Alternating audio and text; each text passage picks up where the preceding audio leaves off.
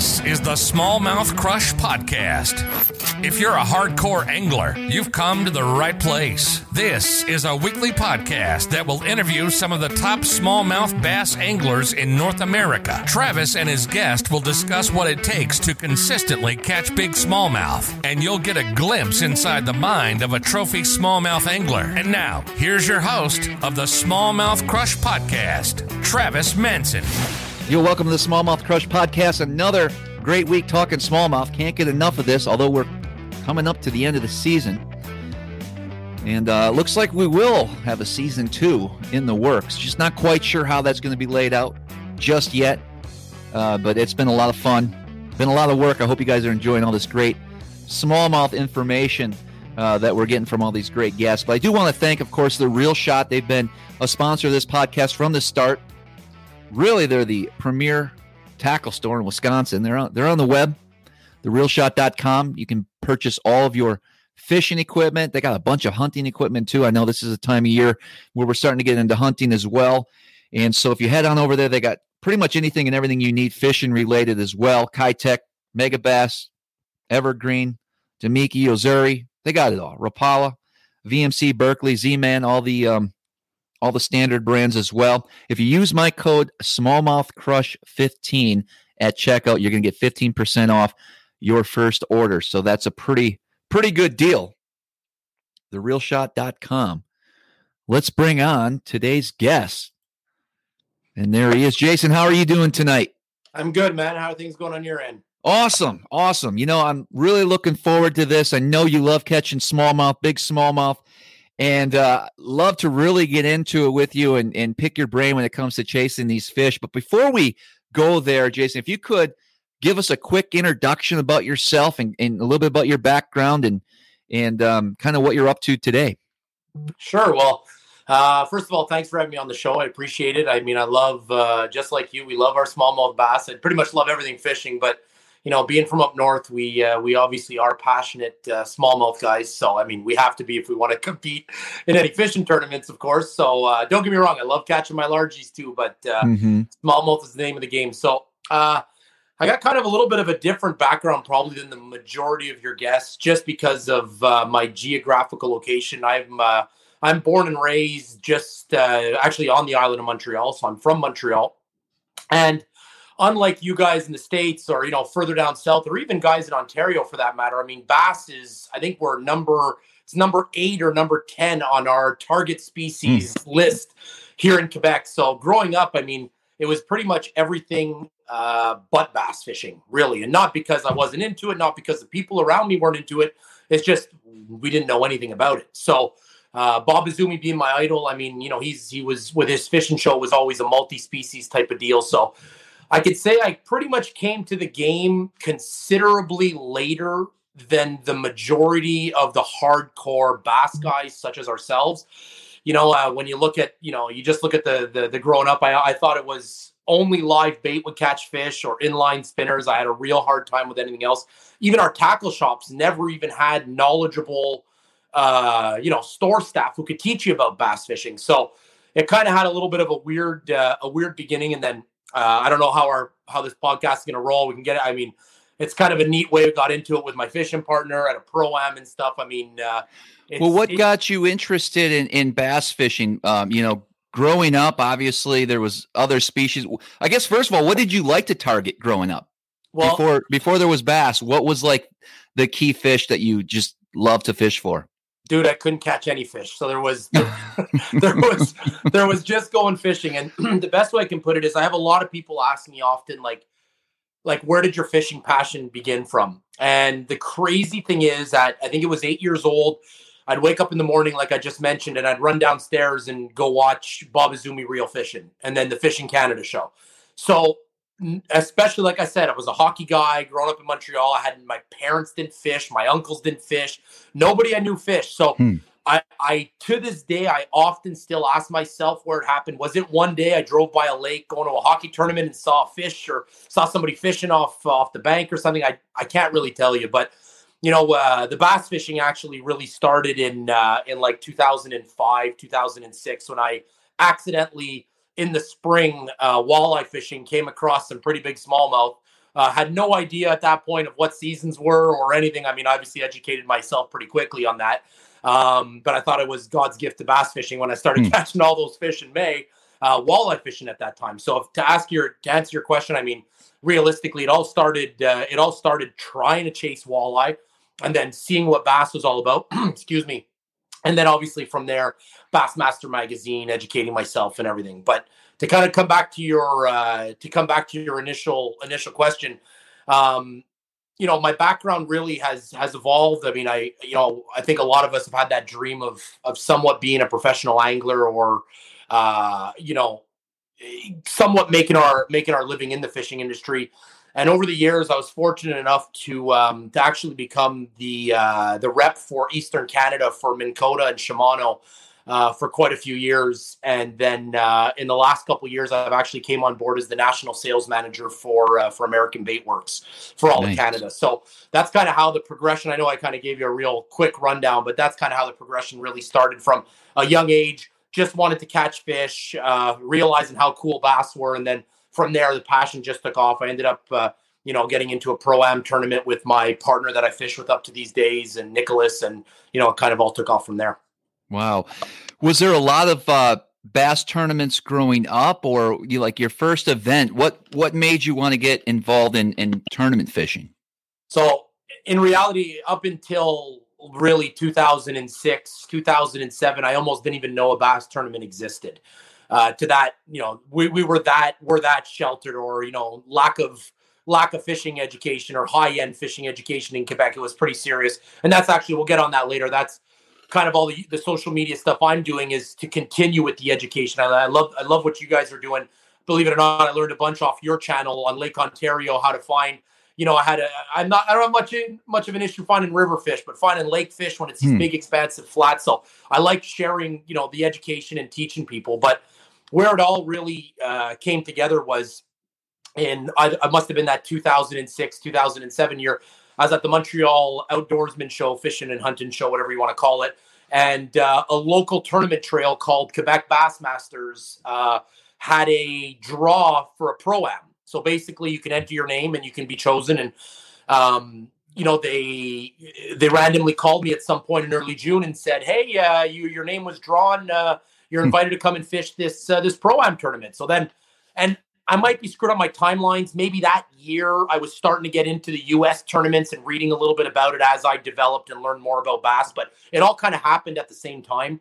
And when I showed up at the tournament, they said, you're fishing with Nicolas Gendron and Matthew Gendron. And I look across the room and there's this, I think I must have been 21 at the time, 22. And Nicholas is 18 and his brother's 16. First question I asked him, I'm like, what kind of bass boat you got? Right. So, and we ended up actually winning that tournament. No kidding. Yeah, I was fishing a jerk shad on a medium spinning rod. So how I ended up landing the tournament lunker, I have no clue. I think mono even on the reels. So sure. Yeah, it was pretty basic stuff. But then obviously, your first tournament you win, and then it just ended up progressing from there. Nicholas his brother ended up, going to do something else, and we started fishing together. I think 2007 would have been the Pro-Am, and we started fishing together in 2008. And that's really where tournaments started for me, was Quebec Bassmasters on the St. Lawrence River. Wow. So I was going to ask you what you consider your home body of water, or the place that you fish the most. What would that be? Is it the St. Lawrence down in that stretch of the? Okay. Yeah. So Lake St. Francis would be my home body of water. I've, been fishing Lake St. Francis, pretty hard since probably 2008 to 2009 is where it really would have taken off. I probably have like 3,000 waypoints on St. Francis. I literally have looked at every edge, every flat, every hump. So by far, definitely. But I would say the St. Lawrence River from Morrisburg all the way to Lac St. Louis, which is the St. Lawrence just outside the island of Montreal, would probably be my home body of water. Oh, great. Yeah. So those that are not familiar, we've all heard about the St. Lawrence River and the great fishing and the Thousand Islands. This section is actually below a dam, a man-made dam that was built. I don't know when it was built, but it basically is kind of a totally different section of the St. Lawrence River. I mean, a lot of tournaments can't lock through and vice versa. So you're kind of stuck at, I'm going to call it a pool for lack of better knowledge, but it's definitely an amazing stretch of the river, very unique. It's got great largemouth as well as smallmouth, just like a lot of the other parts of the St. Lawrence River. And then, of course, Lake St. Francis, which is a huge body of water in itself. And so for you to spend that much time and learn it, I mean, there's so much to it. I'm sure there's a ton that you don't know about that stretch because it's just so massive. What do you think the future holds as far as fishing in that stretch? Are you guys seeing the amount of pressure that we might see a little bit closer to Lake Ontario? And how has the fishing changed for the better or the worse in the last couple of years? That's Travis, that's a great question. And I would argue that just by years and years on that body of water, I've learned more by fishing. And you could probably say the same about all the stuff you fish, probably more than any biologist could tell you, just by seeing the evolution, seeing how the river operates. So you made a good point. So the very interesting part about Lake St. Francis is that it is controlled by two hydroelectric dams. So obviously you have the Moses Saunders Dam, which runs between the U.S. side and the Ontario side. And then you have the Beauharnois Dam, which is the main discharge into the St. Lawrence below Lake St. Francis. So it literally changes every single year, depending on the water flow, depending on, the current draws, the power needs. So it's a pretty complex question, but the best way that I can answer it is it's getting better. And I wouldn't necessarily say that above the dam is getting better. And I'll back that up with some points, because obviously guys will look at the weights and be like, man, this guy has no idea what he's talking about. Look at these monster bags coming out of Lake O and coming out of Clayton and stuff. And that's all true. The difference with Lake St. Francis and above the dam, so the St. Lawrence, let's just call it the St. Lawrence below the dam and the St. Lawrence above the dam, is that below the dam is fed by 5 or 6 major tributaries. So you have the Grass River, St. Regis, you have the Raisin River, the Baudette River, you have the Salmon River. Drawing a blank. I know there's 1 or 2 others. There's another one up on the reserve that I'm just not thinking of right now. And then there's a bunch of creeks that are also tributaries as well. So the vast majority, and I say vast majority, like I'd probably say between 80 to 90% of the smallmouth population are untouched in the spring. They run up these rivers. They spawn in peace. They spawn early. Obviously, you guys have it on your side of the river as well. But our M&R are very strict. Our catch and release, we have no catch and release season. I mean, I'm kind of contradicting myself. We opened it early this year, but our season opens late. We're really conservative when it comes to bass conservation, if you want to call it. So our fish spawn healthy, good, clean, and they have these phenomenal spawns. So don't get me wrong. There'll be guys, I got bedders on the main river. I'm like, dude, that's 3% of the smallmouth population. So when you get those insane numbers of deep fish, that are up towards Cornwall and Akwesasne and stuff, I mean, those fish are spawning by the thousands in those brown water tributaries. So the fishing is continuously getting better because they are having these phenomenal spawns. For the most part, I mean, there's environmental changes that'll obviously affect low water years in those rivers and stuff, which I can't, shed too much light on because the fishing's been getting better and better. But I mean, let me put it this way. We fished a tournament in July early July when fish are supposed to be weighing a bit light. We weighed in just under 24 pounds and finished in 8th place on a 40 boat tournament. Sure. We're not talking a 200 boat tournament. We're talking a 40 boat tournament. I came in with 2370 and I was in 8th place. Wow. So yeah. And I'm talking, we're throwing back dozens and dozens of 2 and 3 pounders as well. Conversely, above the dam, it's primarily main river spawners. You don't have those big tributaries. Yeah, you got a couple in Waddington and stuff, but I mean, for the size of that river, it's all main river. So what ends up happening is, the sight fishermen, as you become better and better at bed fishing, and you get more and more boats doing it, I mean, these fish are getting absolutely throttled. You look at some of those major events they had this year in the spring, like back-to-back major events. I mean, they had it with a college series. I think it was last year or the year before. I think it was like 350 boat 3-day tournament during the spawn. So this is not to get into a debate on whether, it's good or bad, but I cannot imagine in 5 years or in 7 years if the fishing is going to be nearly as good above the dam and towards Lake O, as it is what we're seeing right now. Now, obviously, I know that they're doing some changes. I heard New York is right on the cusp of doing some pretty significant changes as well, which I think, as crappy as it is, because catching bed and fish is always fun.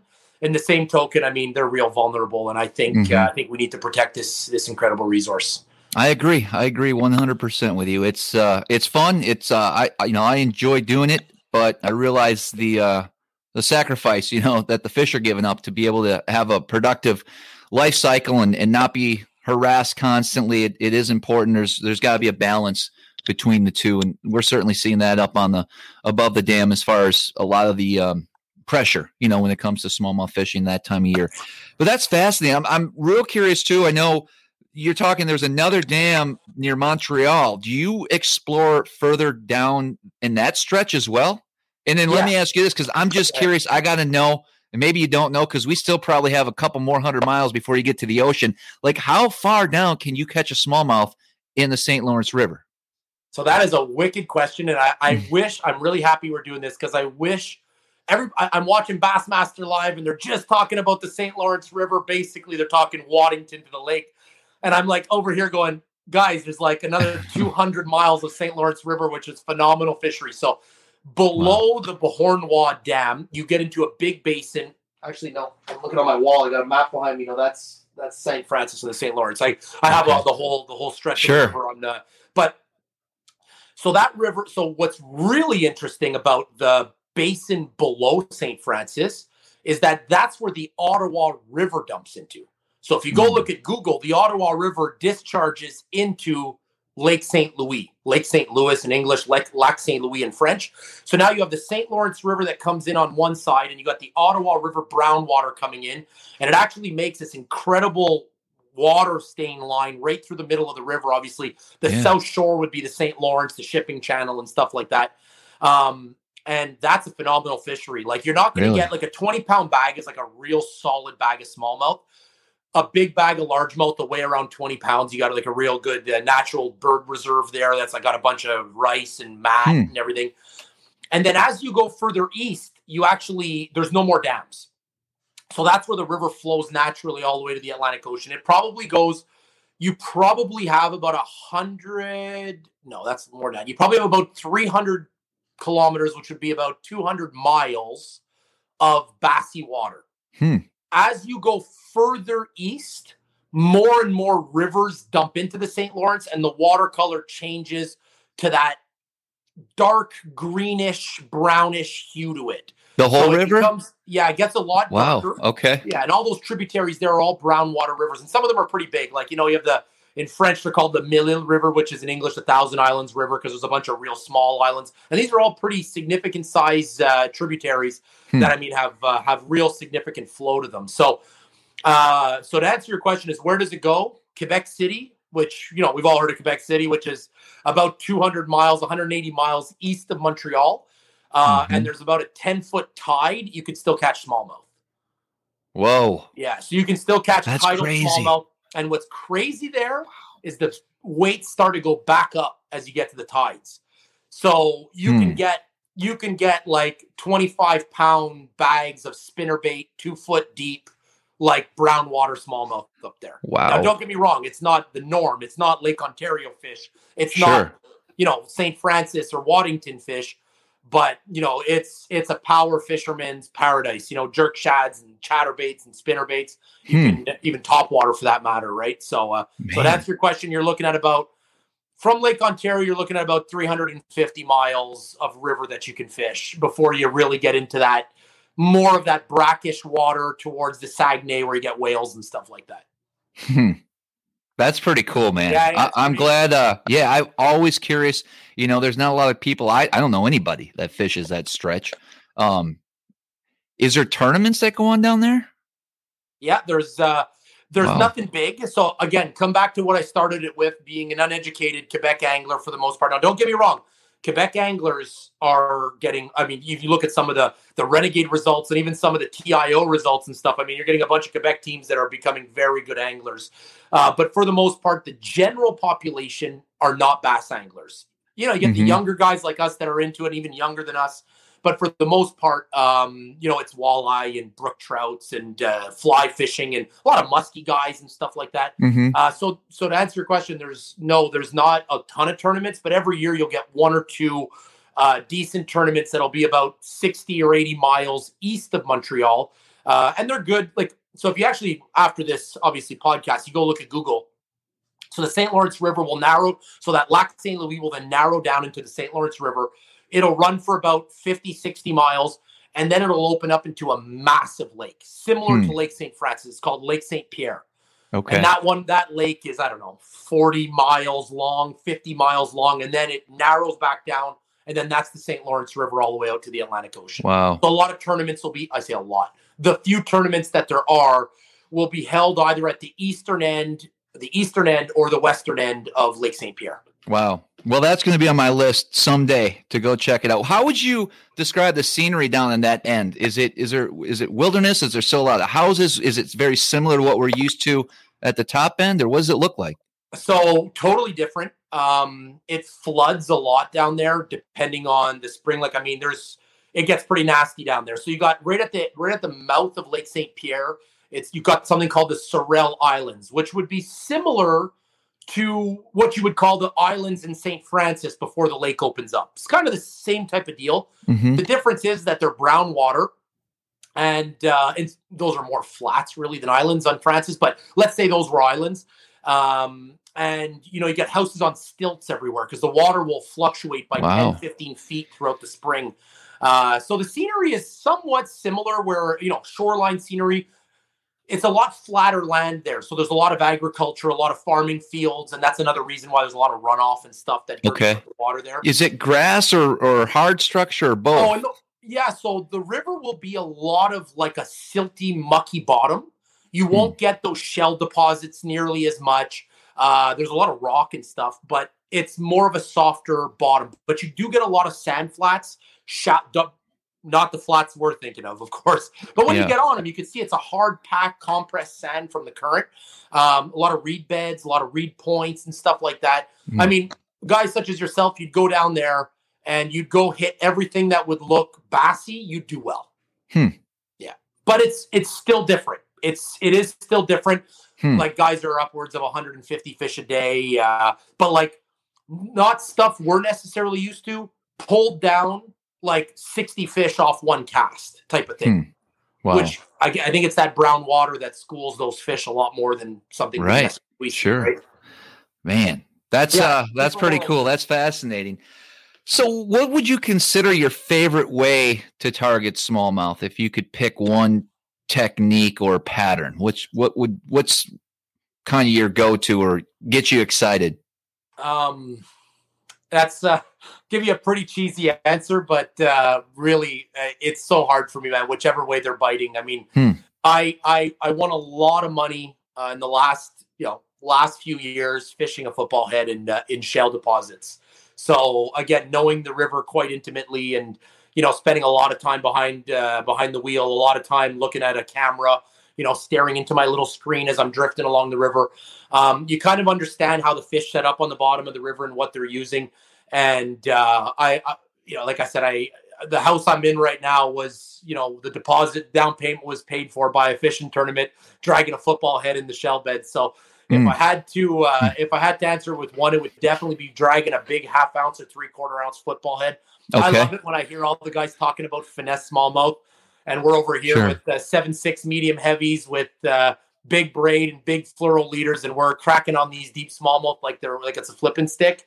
Yeah. And they come in the boat. They get in the boat pretty quick. So I'd have to say it would be a football head, but a close second is definitely definitely a drop shot.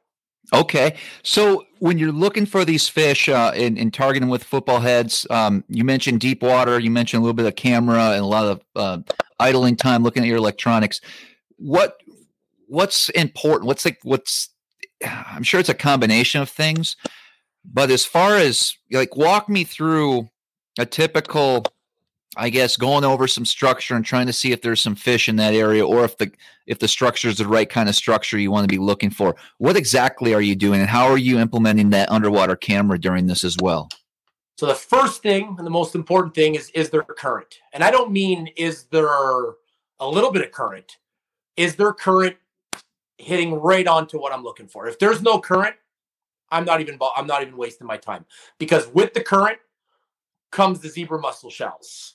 And then once the current hits a point, an edge, a hump, a rise, those shells will make somewhat, they call it actually, I don't want to get nerdy on you here, but they call it a hydraulic lift, actually.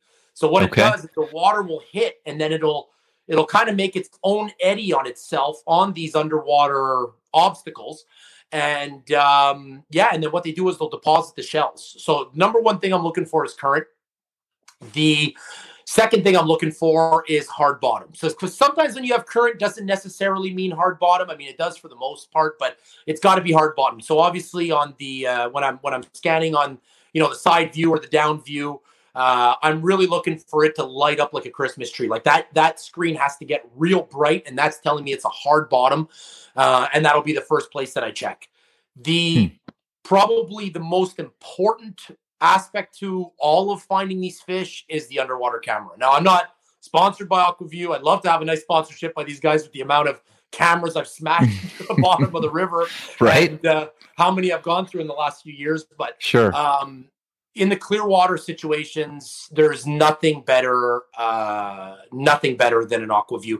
I mean, I have the Garmin Live Scope. I know guys will be using Active Targets and the new Humminbird Lives and stuff, but they just don't do the same thing when it comes to looking for fish on the river. You probably know it yourself if you're looking at that live technology. It works sometimes, but you can't rely on it. You can when you're in a lake setting and stuff, but obviously not on the river. So before we get there, I just want a couple questions on that. So when you're idling and you find one of these spots and you see some current breaking over a piece of structure out there, and it looks like there's some hard bottom behind it, do you also have like 2D? Are you able to see them on your side image in the river? Are you doing any of that, or are you pretty much, you find a spot that looks good and you're looking at it with the camera right away? 100% with the camera. The reason is in the river, there's so much debris coming through the system that when I look at my 2D, you'd think I was in the best fishing spot every single place in the entire river. Okay. So yeah. Don't get me wrong. There's guys that are, I'm fishing 2D and I'm catching fish, and I'm not going to argue with them because they're catching fish. But like the amount of crap I've seen flow through that system, relying on 2D to me is virtually useless for the most part. So I'll drop a camera right away. The camera will hit the bottom, and I'll do it if it looks right and I didn't see any fish. I'll do a couple of passes. Now, this is where, and I don't want to go off too much on a tangent, but this is where it's become very difficult. The more you know, the less you know, in a sense, because the more you know, the more you want to understand each structure I fish. So let's use an underwater point as a certain example. I'll fish the front of it, I'll fish both sides of it, and I'll fish along the edges of it. But if you want to do that methodically with a camera, it could take you 4 hours. Right. So you get these situations where you get off the water and you're like, damn, like I just spent 8 hours on one hump. And I'm not even exaggerating. I have spent 8 hours on one hump. I believe it. So it ends up biting you. And it almost goes back. When you know less, you know more. I drop the camera, I'd see two big fish. I'm like, oh, this spot's amazing. I'd get there in the tournament, I'd catch a fish. I'd be like, oh man, this is so easy. But then once you understand, first of all, once you drop a camera, you understand how many fish truly live in the bottom of the river. We catch a lot of fish, and we're catching 0.1% of them. Like, I truly believe that. Like, you'll catch 5 on a spot or on a stretch, and there's 800, not 20, Right. So a typical camera setup, the one I have is kind of like this. My screen's the size of a cell phone, right? And I have the plenty of cord line going down. Do you put some sort of weight on that camera to get it down quicker and keep it so you can see what's going on? Absolutely. You need the biggest, heaviest. If your camera's not heavy, leave it at home. You need the heaviest.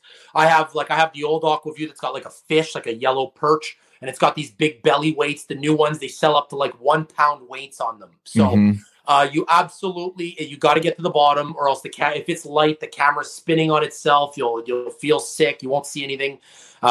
Nice heavy camera, and I literally just drag it 6 inches. I let it And I'll give you guys a trick. Anybody who knows cameraing, I'm sure you got a bunch of guys that are going to listen to this that do a whole bunch of cameraing, and you get on an area. What I do is I actually let the camera hit the bottom, because often what it'll do is it'll turn on itself. Sure. And you should see how many times that the camera turns, and all of a sudden the smallmouth are like, "What's that?" Yeah. No, they'll actually they're following, and then the camera turns, and then they're like, "Oh, damn, he sees me." They'll all scatter. Sure. And you'd be like, I've been going down this stretch, and there's 8 giant smallmouth that are following this camera, and I never saw them for 1 second. So yeah, it's so important to have. Are you on the trolling motor? Or are you in the driver's seat normally? So I'm gonna pump my own tires a little bit. I'm what you want to call a pioneer when it comes to this whole camera electric motor. So 5 years ago, every single guy had a Fortrex, right? Mm-hmm. I had a Tarova, and everybody looked at me. Why would you put a Tarova on your boat? And I was like, "Oh, it's just the motor I have." I used to kind of play it dumb, trying to keep all the secrets. But what I was doing. You're listening to the Smallmouth Crush Podcast. Don't rush out to the water just yet. We'll be right back after this break.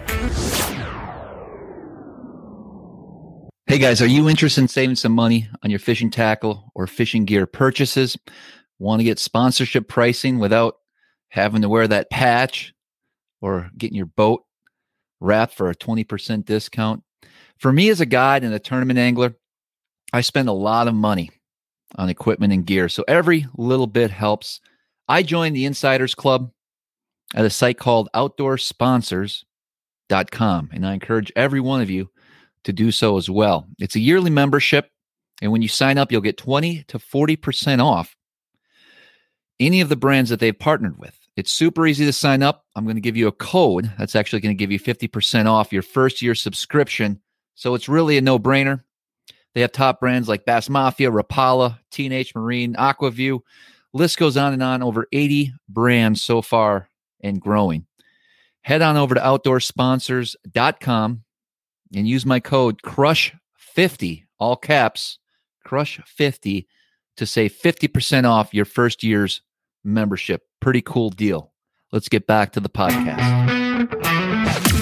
We're back to the Smallmouth Crush Podcast with your host, Travis Manson. I was using my Tarova. So when nobody had spot lock, I had spot lock for 3 years. Yeah. Like literally. Yeah. And that again is responsible for a whole bunch of dollars that were won during fishing tournaments. But so what I would do is I'm cameraing and I'm using the remote on the electric motor to reposition myself, pull off, pull in, whatever.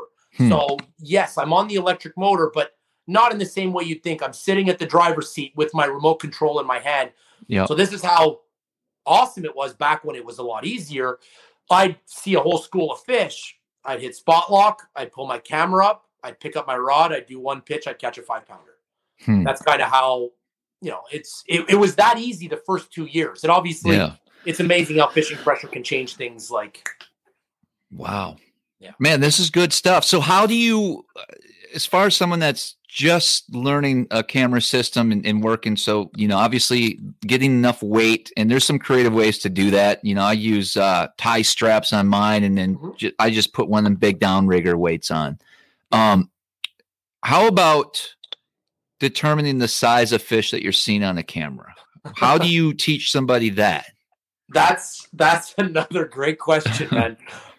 Here's the rule I go by. If they have a bump on their forehead, they're huge. They're big. Yep. Okay. Yep. If they're beat up, they're big. Like if their tails are, the second you see the split tails, they're old fish, they're big. Yep. And when they swim, if they have a real slow shimmy, they're big. In French, we call them the petits nerveux, which are the little nervous. So when they swim really fast, or they come up to the cat and they have these little black faces and they swim up, those are usually your 3-pounders. Okay. For the most part. So I'm wrong. I'm not always right, because sometimes you see a big pale one and they look small because they're not black, but they're really, really, really big, and you just can't get that same sizing. But go by if they're banged up, or if they have the double chin. When they have that double chin in the front where they have the mouth and then the second lump underneath. But it's only trial and error. Don't think if you see a whole bunch of black ones swimming around that you're on a school of giant fish. they're generally speaking, they're 3-pounders. Wow. Yeah. Good stuff. That got me excited. Listen, I think Aquaview's an idiot for not contacting you, man. You need to be their spokesperson. What's the scariest thing you've seen down there on the camera? You got any stories? That's a good question. I keep telling my buddy I'm going to see a body in like right boots at some point, but it hasn't happened. The scariest thing I've probably seen down there would be a giant muskie. Mm-hmm. Just seeing how big they are, thinking the thing's actually going to attack my camera. I've actually had one of them come in hot on the camera to turn away at the last second, which is pretty neat. Awesome. But no, never saw anything seen some really cool stuff down there. I bet. Yeah, sure. I've seen a bunch of random shipwrecks. I did see a car once. I found a car in like 25 foot of water, which I still don't understand. Like it was in the current, so I don't know if it fell off a barge or something, or who knows. Was there any fish around it? Yeah, there actually was. There's a bunch of, actually on the Quebec side of the St. Francis, there's a bunch of sunken planes that they sunk as dive sites and stuff like that. So there's some pretty cool stuff. I actually saw a diver once, which wasn't so cool. Didn't realize I was cameraing that close to a diver. So that was a bit weird. But yeah, no, nothing. I can see that kind of being like, you know how when you're on live scope, you kind of lose sense of where you're at. I'm sure that's the same way when you're staring at a camera down there. I've almost banged into a couple of navigational buoys before. Sure, I'd be alive. It'd be a lie if I told you I didn't. So I bet. So your typical setup with a football jig, you're talking beefier rods, medium heavies, braid. What is your go-to line diameter when it comes to dragging? I assume you're dragging a football, or are you making casts? Okay. Yeah, another good question. So when you go back to our, I was talking about spot lock before. We actually developed a way, and it's that technique. I'm not shy to say it, I should say. It's actually really slowed down, and it's in the last year or so, it's caused me a couple of good tournament finishes because I couldn't get the fish to bite the way I wanted to. A little bit stubborn when it comes to that. So there's two ways with those football heads. We would either do a spot lock on a specific area and bomb out a cast and then kind of drag and reel. We've had all sorts of whacked out hook sets under the boat, the fish jumping by because they're kind of biting on that current angle. But for the most part, you're right. It is drifting down the river with a football head. So normally what we were up until this year, it was pretty much a 7-foot medium heavy rod, 15-pound braid, and a 15-pound fluorocarbon leader. That is it. That is all. So that technique has also cost me many of thousands of dollars on broken off fish. Yes. On hook sets. Like we've had quite a few tournaments in the last 3 years that we showed up. We did really well. We finished second or third. But we're not the type of guys to come, those guys that come to the show. Oh man, I lost 3 6-pounders today. But I look at my partner and be like, dude, we left 15 grand in the lake. Not because they jumped off, just on dragging through those razor blade shell beds and then setting the hook. And the second you set the hook, it goes snap instantly. But some days, you break off 20 bites. So when you lose by 0.30 and you broke off 20 bites and you were fishing around 5-pounders, so it's cost us a lot. But generally speaking, it's a 15-pound braid with a 15-pound fluorocarbon leader and a stout spinning rod for the most part. Spinning rod. Interesting. Spinning rod. Yeah. Love it. I like that crossbody hook set, my right to left. I kind of drag it off the right side of the boat. And when it bites, I come across my body, and when the line doesn't break, they're pinned. So I want to give you a real quick story because this kind of developed into this is some good information here. This was my first year on the river, really, really focusing on a football head and dragging it quite a bit. And I was still I learned a lot over the last couple months. It did actually cost me a very good finish, just like you were talking about in that last Bass Open there, especially on day one. But I originally was experimenting dragging a 1/2 ounce on the spinning rod, but the setup was my standard 8-pound braid, right? Because I was in finesse mode with like a 10-pound. I bumped it up, 10 or 12-pound fluorocarbon leader, and instantly I knew, just like you're talking about, you're dragging on the bottom, stuff's happening. The line was too many nicks, but I also started losing a few fish after having them on for a while. They would jump 2, 3 times, If I got past that, I normally could get them in. But it was that first initial or jump or two. And so I switched to a bait caster. I stepped it up a little bit, went medium heavy. I did go heavier braid, a little bit heavier than what you're talking, though, actually. And I think it's too much. With 17 pounds. I went with 50. Now I'm actually heading back up there this week, and I have my football heads ready. And I went down to 20 because I just felt, and now I'm kind of thinking maybe go a little less from that. But you're right. It's a challenge. And what really got me hooked was the bite, dragging a football, like how much fun that is. And I really preferred dragging that on a spinning rod because that's just what I love to do. I don't have a problem doing it on a bait caster, but I kept thinking in my head, man, I wish I could make it work. So maybe if I step it up a little bit in the line, like you're saying, and go a little heavier on the fluorocarbon leader, I really like the way that feels in my hands when I'm dragging a football with a spinning rod.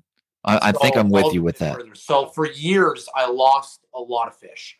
I was fishing a 1/2 ounce exposed hook. So you'd be like, man, how am I losing these fish?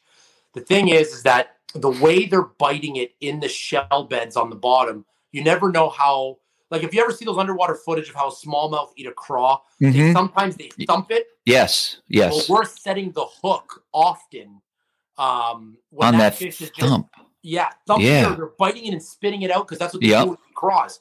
Yep. So, and this is actually, as cheesy as it is, it's a plug from one of my companies, but it changed. I was actually using this before I actually came on board with American Baitworks. So Freedom Tackle makes a swing head football head.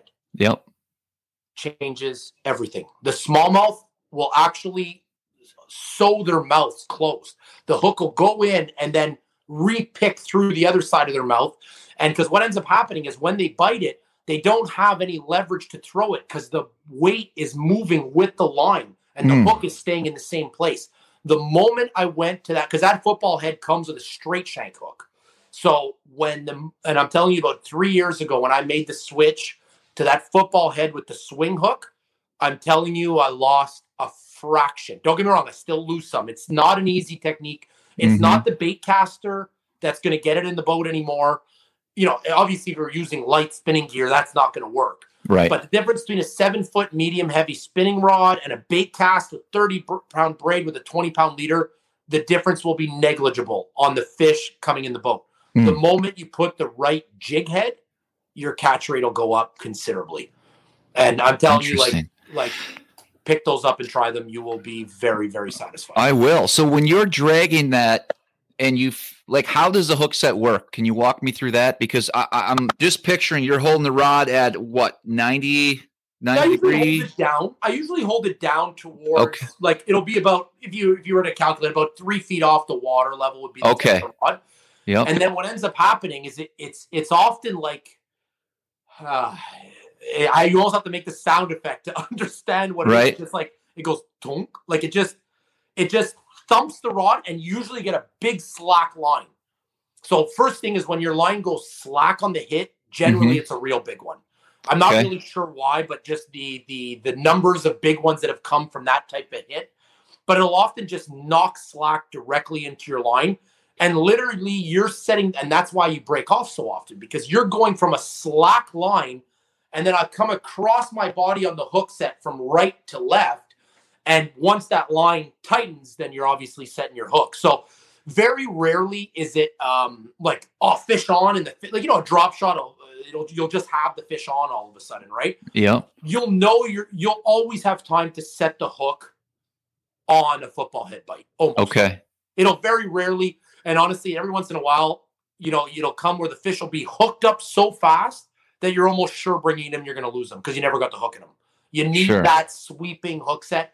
It's not an up hook set like a drop shot. It's really a cross body. Okay. Spinning, flipping stick style. And then once you feel that fish, I'm assuming you're reeling as hard as you can to keep. No drag. My drag is cranked all the way down. Yeah. It's burned me on thousands of smallmouth caught. I've maybe been burned 3 or 4 times with a real big one that comes up and you're like, oh my God. And then it bulldogs and it breaks the line. But are you adjusting your drag then as it gets closer to the boat? No. If you need to? No. Right in. Okay. Right in. Like, keep it coming. Keep it coming. When that fish comes from 25 to 45 foot of water and you have her up, a lot of times at that part of the fight, they're kind of done. I don't want to mean the fight is done, but they're not going to go. It's not a smallmouth on a drop shot that's going to go take off and go down 20 feet. She might pull a bit, but just the tension of the rod will usually turn their head. Turn it around. Good stuff. Wow. Whew. Yeah. That got me excited, man. I talk a lot and I like sharing, so it works out. No, that's great. Well, let's share a little more if you could. Sure. If you had to choose a couple colors, what are you looking at? Whichever shade of green pumpkin you like. Okay. I'm a real natural color guy. I really don't. I try to keep fishing as easy as possible because this, even with all the years of experience, and this obviously I'm saying this jokingly, but I still find that I really suck. And the reason why I say that is the more you know, the less you know. Like, I feel like me and my buddy used to sit in his hot tub and we used to, airplay like Navionics from his tablet too. And we just talk fishing and just chill. And we'd realize like we'd open one door and then it'd be a room with 20 more doors in it. And you're like, oh man, you just opened the deep fishing door, but now do you fish, do you fish in the current? Do you fish out of current? Do you fish behind islands in front? I mean, there's a million ways to it. So it's the same thing when it comes to color selection. I go largemouth fishing, I take black or green pumpkin. I go smallmouth fishing, I take green pumpkin, or I take like a smelt or an alewife color if I'm fishing in a lake. Like keeping it simple, 3-4 colors, and like I've experimented with some different colors and stuff like that, and I've for the most part it's a green pumpkin, black flake, pretty natural. Don't get me wrong, other colors work. Yeah, people have outcaught me with different colors, but it's a standard color. What speed is that critical when you're drifting? Are you on the trolling motor a little bit to slow your drift, or are you just letting the river take it naturally, or what's your thoughts on that? Yeah, good question. I'll slow my boat down if it's like a real strong west wind and we're ripping down the current, just because I can't feel my bait. But down there, I mean, I could be wrong, but I don't necessarily think it's nearly moving as fast as it is down there as it is on the surface with the wind. So I really try to. I definitely don't adjust the bait of my or the speed of my bait, I should say. Okay. I'll just kind of slow my boat down to have a better feel. But for the most part, I mean, I just along the bottom of the river.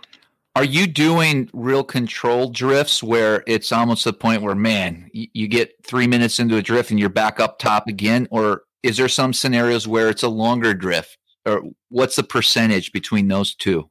99-1. Short drift versus long drift. So you're just on a specific little deal. I seem aggravated because you know how time consuming and monotonous and okay, bring up the lines. Let's go back up. Okay, bring up the lines. We're going put the electric motor back in. Put the electric motor back on the line. The rod's caught in the electric motor. I mean, I'm not the only one dealing with this crap.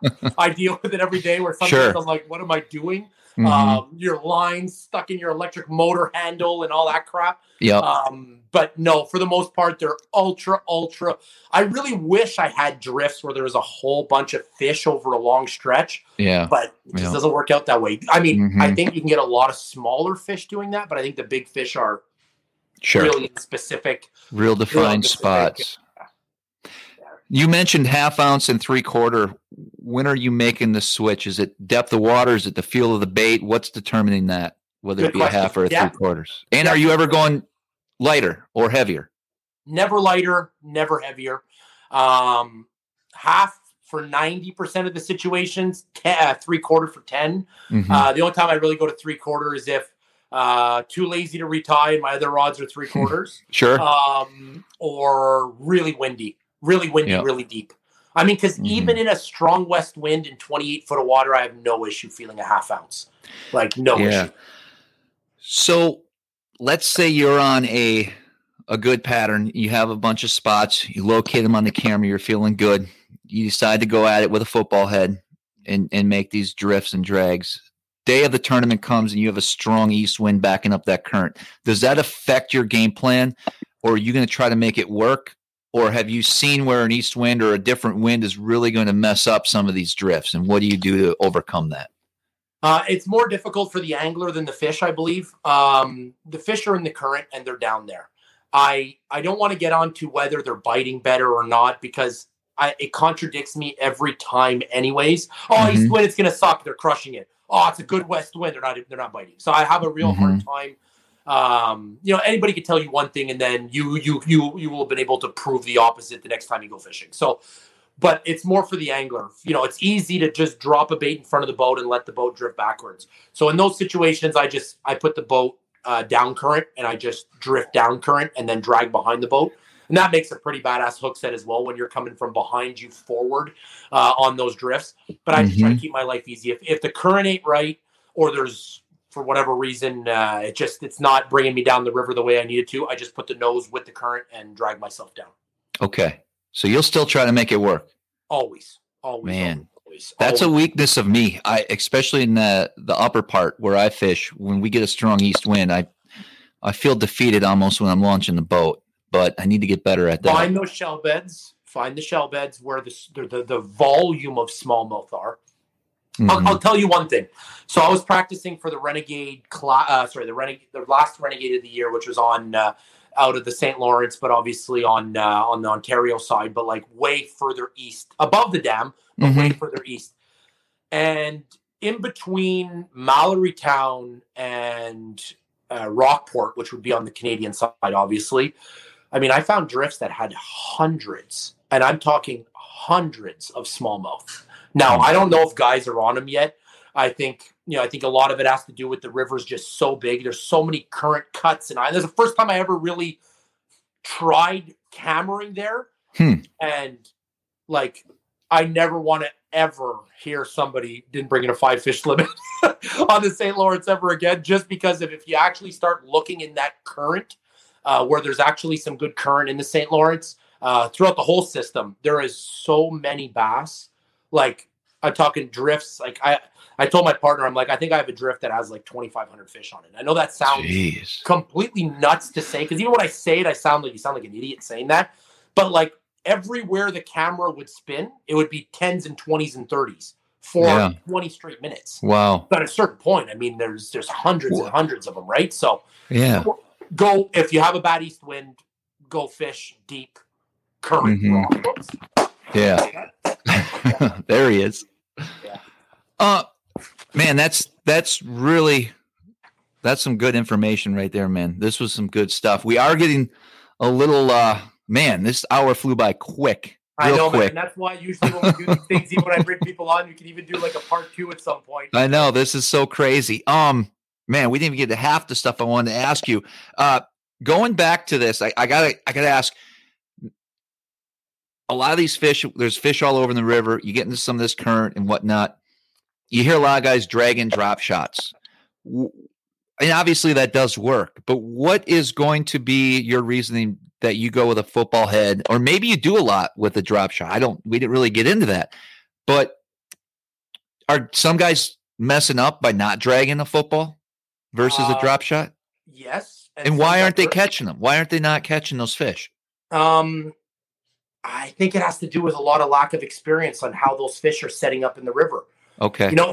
Something I learned is they're not always eating. And that's one of the things I've had the hardest time understanding and figuring out and trying to totally, wrap my mind around, because I just think they straight up ain't eating sometimes. And,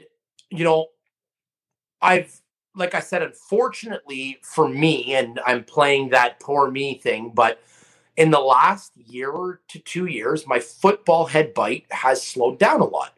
Now, is it because my fish are truly getting pressured after 7, 8, 10 years of hammering them? More guys doing it, more guys trying it. Is it a fishing pressure thing? Is it like Travis can go so far in?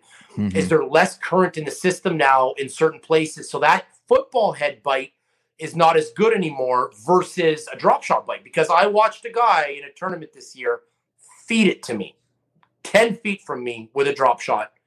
And like, I'm not saying he didn't know what he was doing, but I'm telling you, he didn't know what he was doing. Sure. And like I got. And could it be that particular day? Maybe they just weren't on the football. You know what I mean? That's the $1 million question, man. Because, and then I started playing in my mind, going like, man, I got to start throwing a drop shot on these spots. And guess what happened? Sure. I started throwing a drop shot. Guess what happened? Started catching some big fish.